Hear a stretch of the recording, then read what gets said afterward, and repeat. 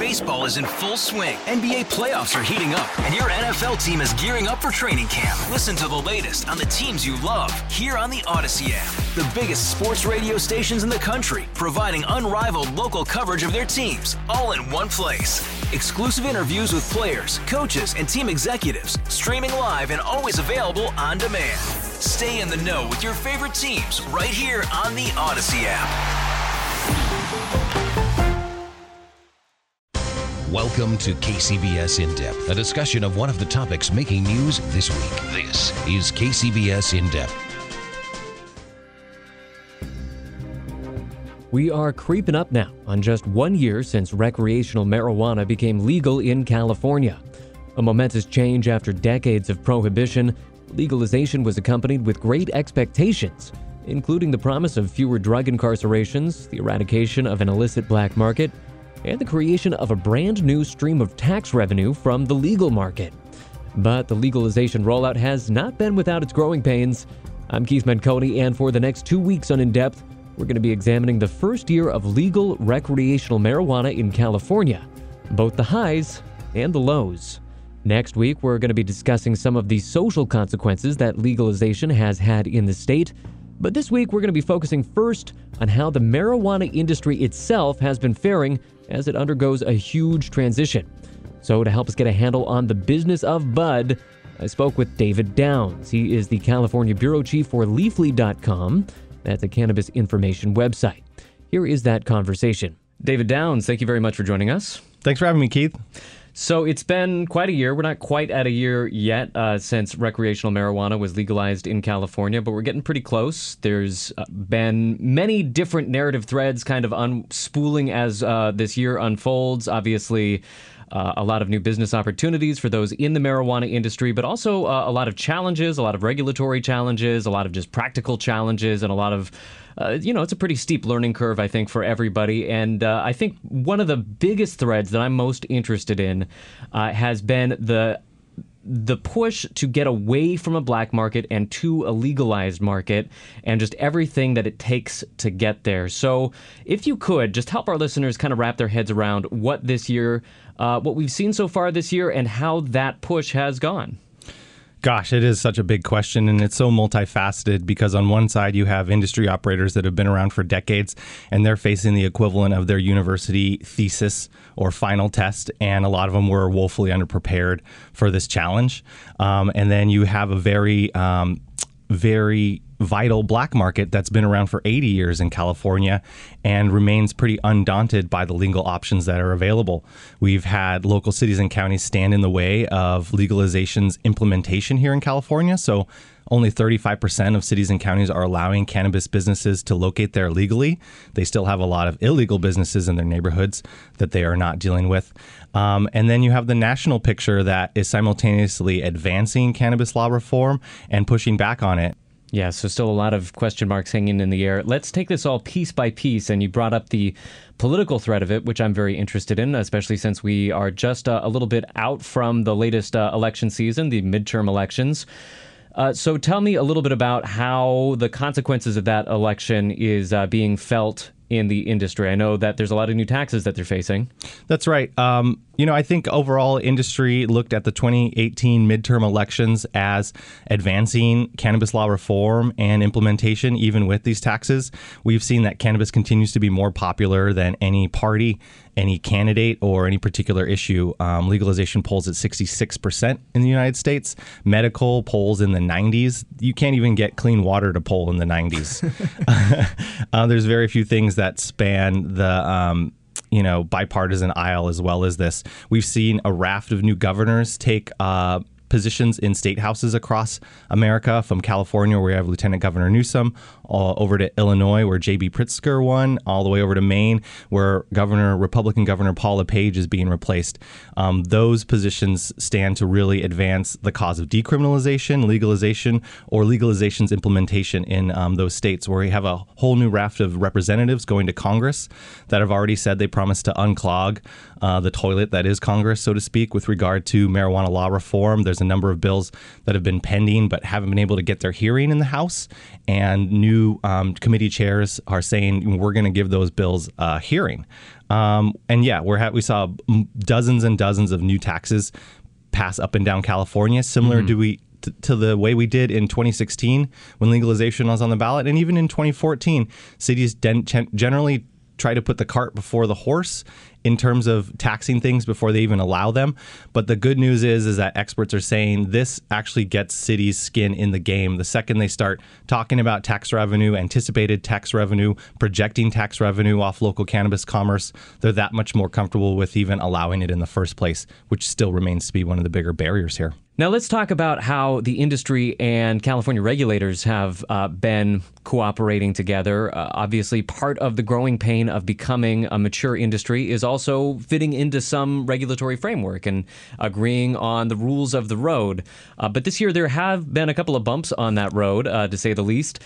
Perhaps the most dramatic, and you can correct me if I'm maybe missing something, but one of the most dramatic would be the regulation going online that marijuana needs to meet certain testing guidelines. And when that came out, we heard from a lot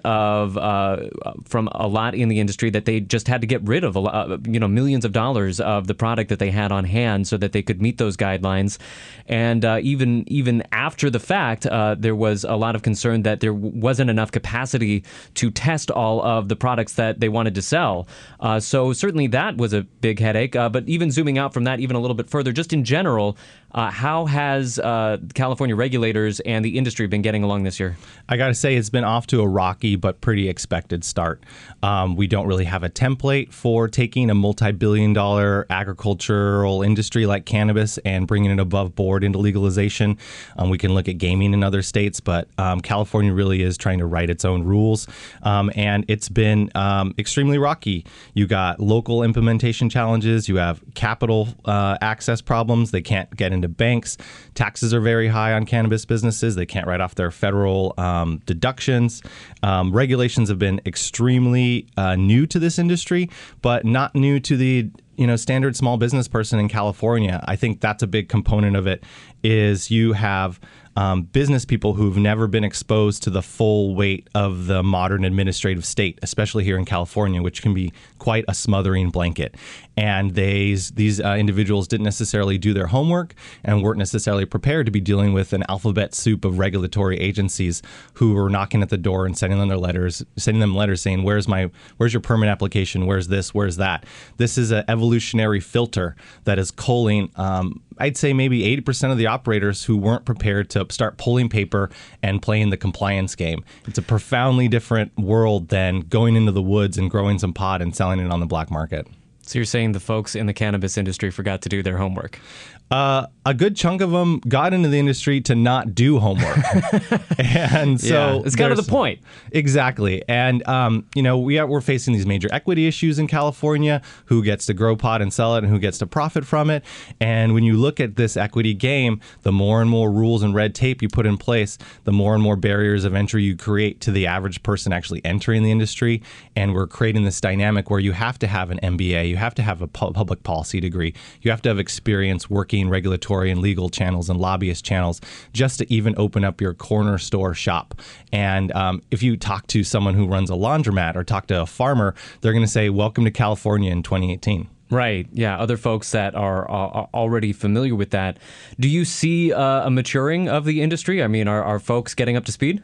100%. There are legacy actors, original players that saw the writing on the wall as far back as 2015 when the California Supreme Court said, cities and counties don't have to tolerate any of this. You got to go to a place where you're wanted. So the clock started ticking years and years ago about getting into a locality where you could get a local license, which is a predicate to getting a state license. And then you're off to the races. Most people are still digesting that reality, so they're running 4 years behind, 3-4 years behind some of their peers who said, I got to get to the right county, I got to get legal, I got to get on this road. Meanwhile, there's a bunch of new people who've showed up who bring in that regulatory acumen, who bring in capital and can start to turnkey these businesses on the other side of legalization, and they don't have as much history. And so what does that mean The more difficult the legal market is and the more cumbersome some of those taxes and regulations are, the more expensive it is to do business legally.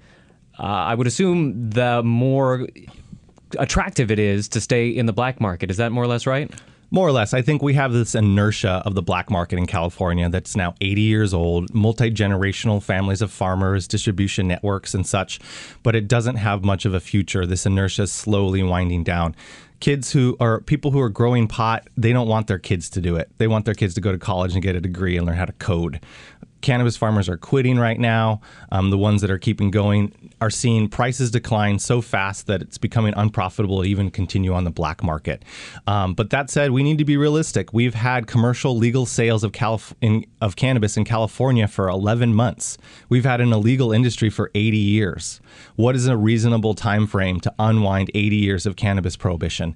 It certainly isn't 11 months. It might not even be 5 years. It might not even be 10 years. And it really rests upon the pace of change in other states that is buying California cannabis at this point and funding the black market here.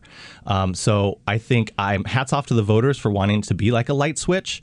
But I do think there's a fair amount of people engaging in this sort of bad faith when they talk about why is there still a black market? Why is it still here? When you look at the end of alcohol prohibition, how long it might take to wind down some of these markets. Is there anything in particular that could be done to smooth the process, speed it along? Well, I've always joked that if you wanted to put the black market out of business, the federal government could start growing cannabis and selling it at like $1 a gram, and it could put everybody out of business. You only need about 10,000 acres of farmland to grow the America's supply of THC every year, but we lack the political will to do something like that.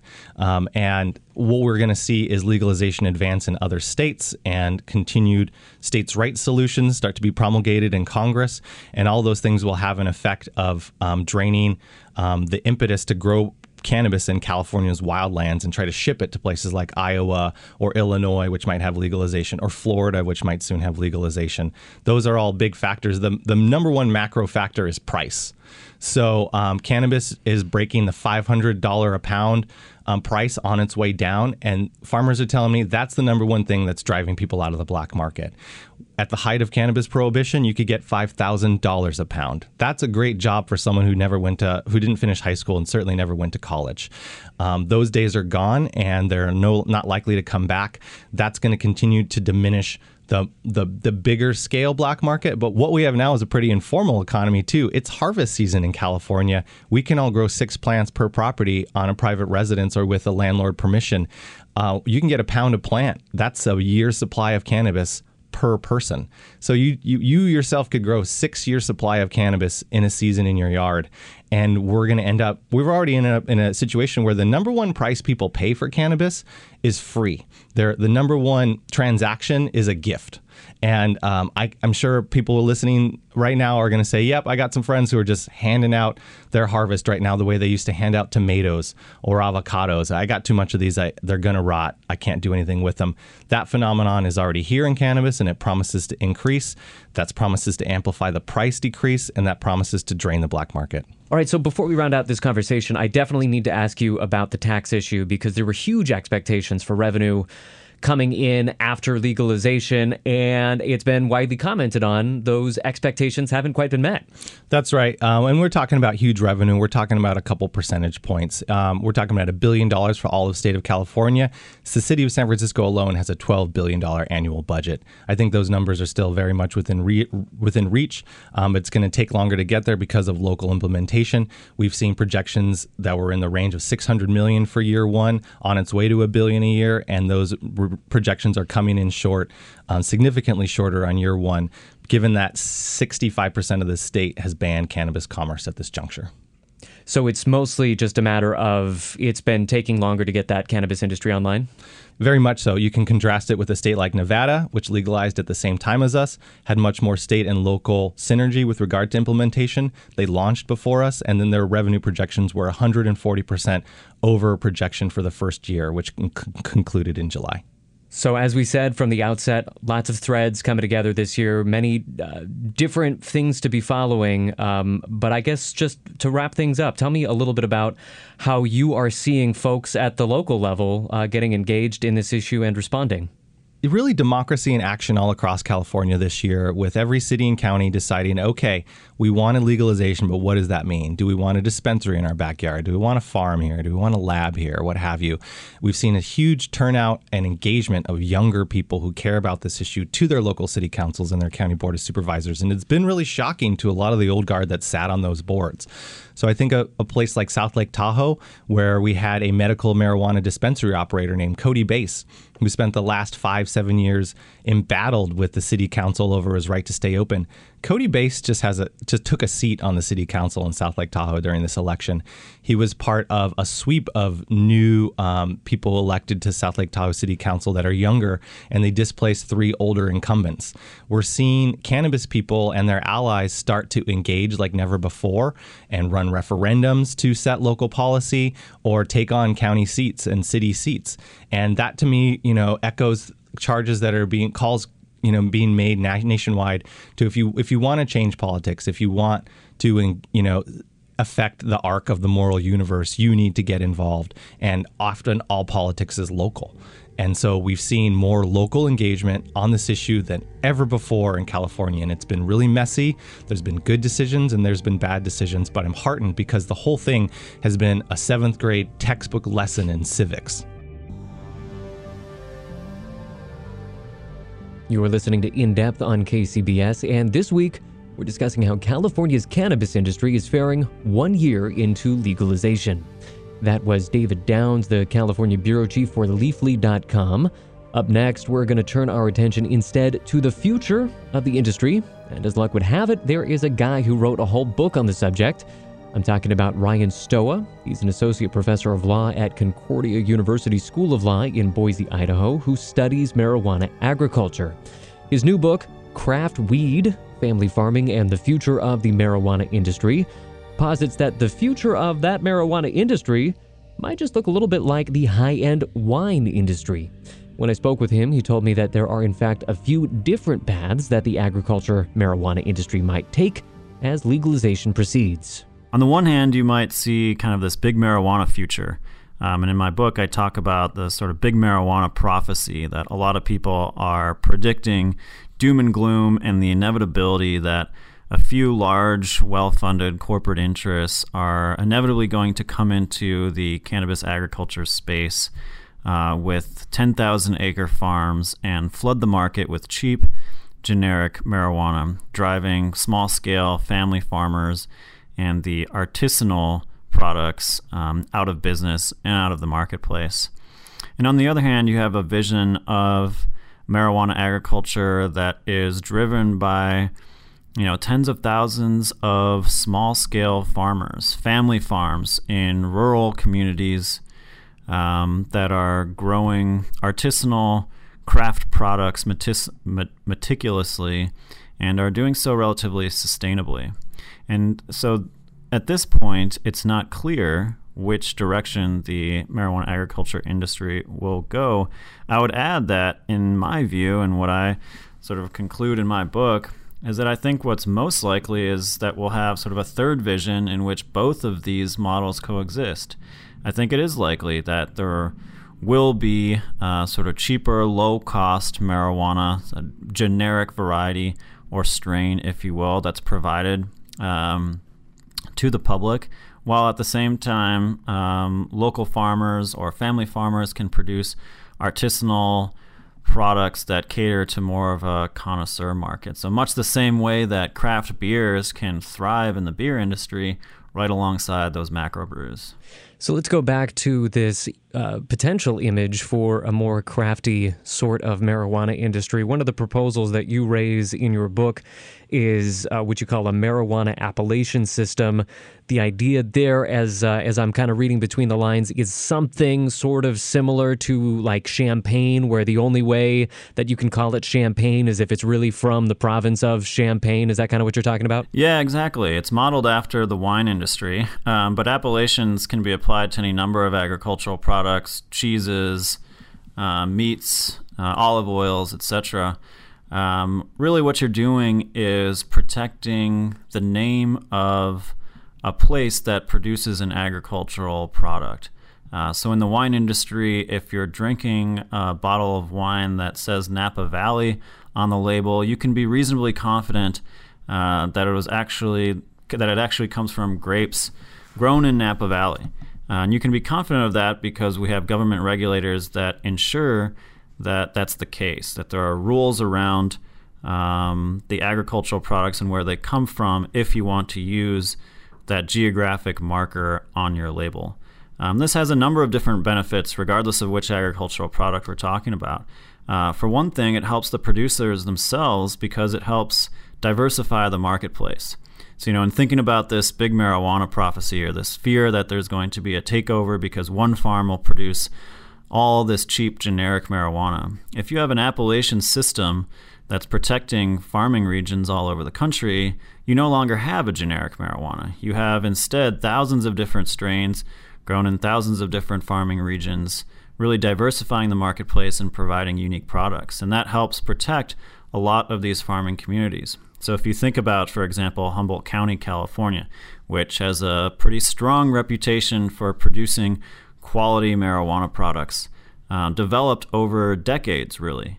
It would be unfortunate if a farmer in Missouri growing in their basement could label their marijuana Humboldt County and get away with the reputation that Humboldt County farmers have been developing over time. Instead, an appellation system would ensure that that designation of origin is certified only by folks producing in Humboldt County.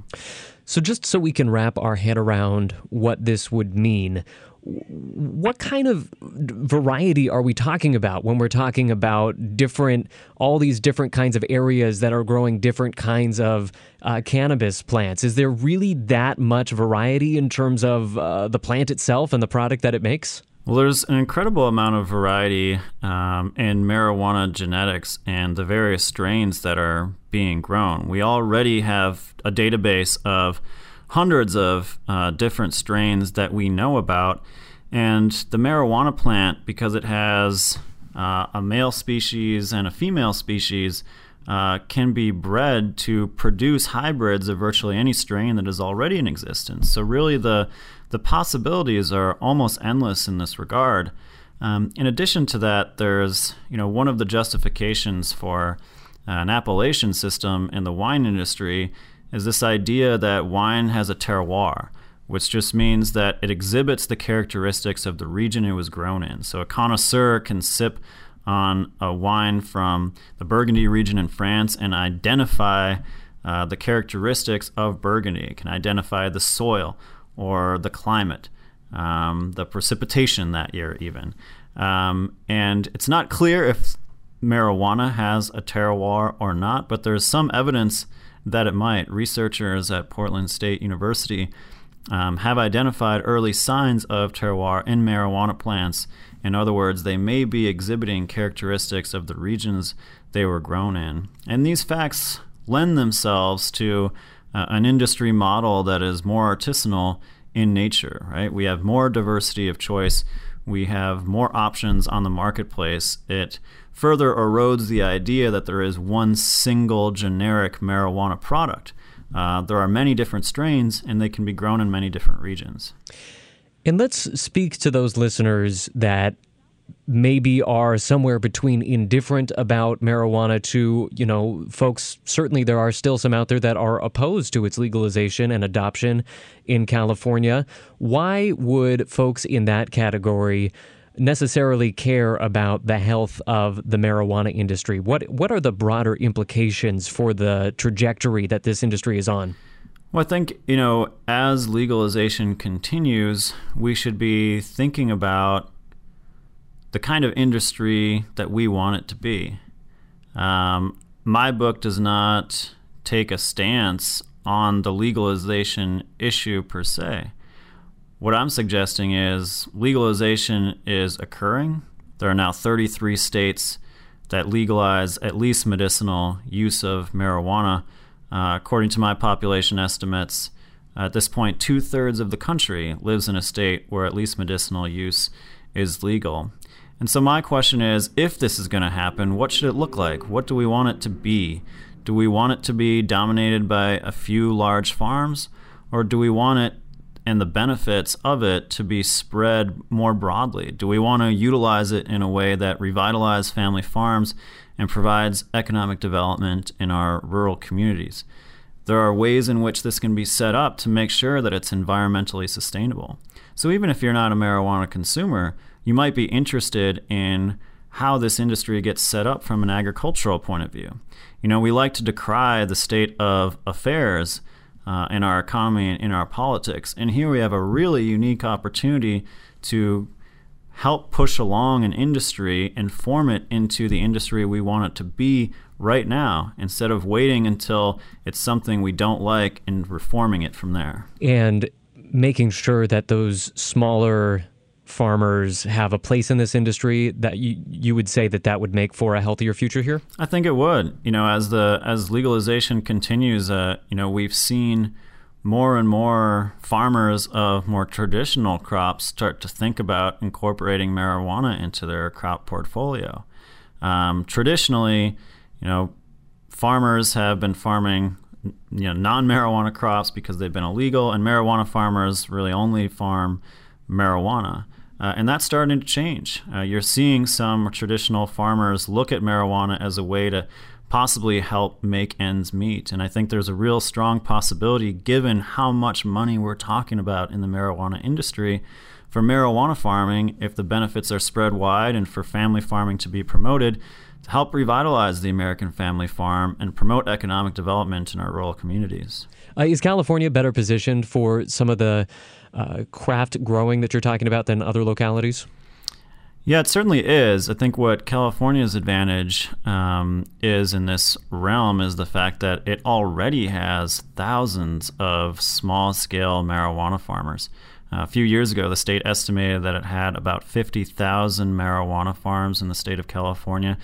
Compare that to about 3,000 wineries, and you see that the marketplace, or the farming scene, is already dominated by family farmers. And I think you're seeing in many of these areas, especially in Northern California and the Emerald Triangle of Humboldt, Mendocino, and Trinity counties, those farmers are organizing and advocating for family farmers and small-scale farming rights.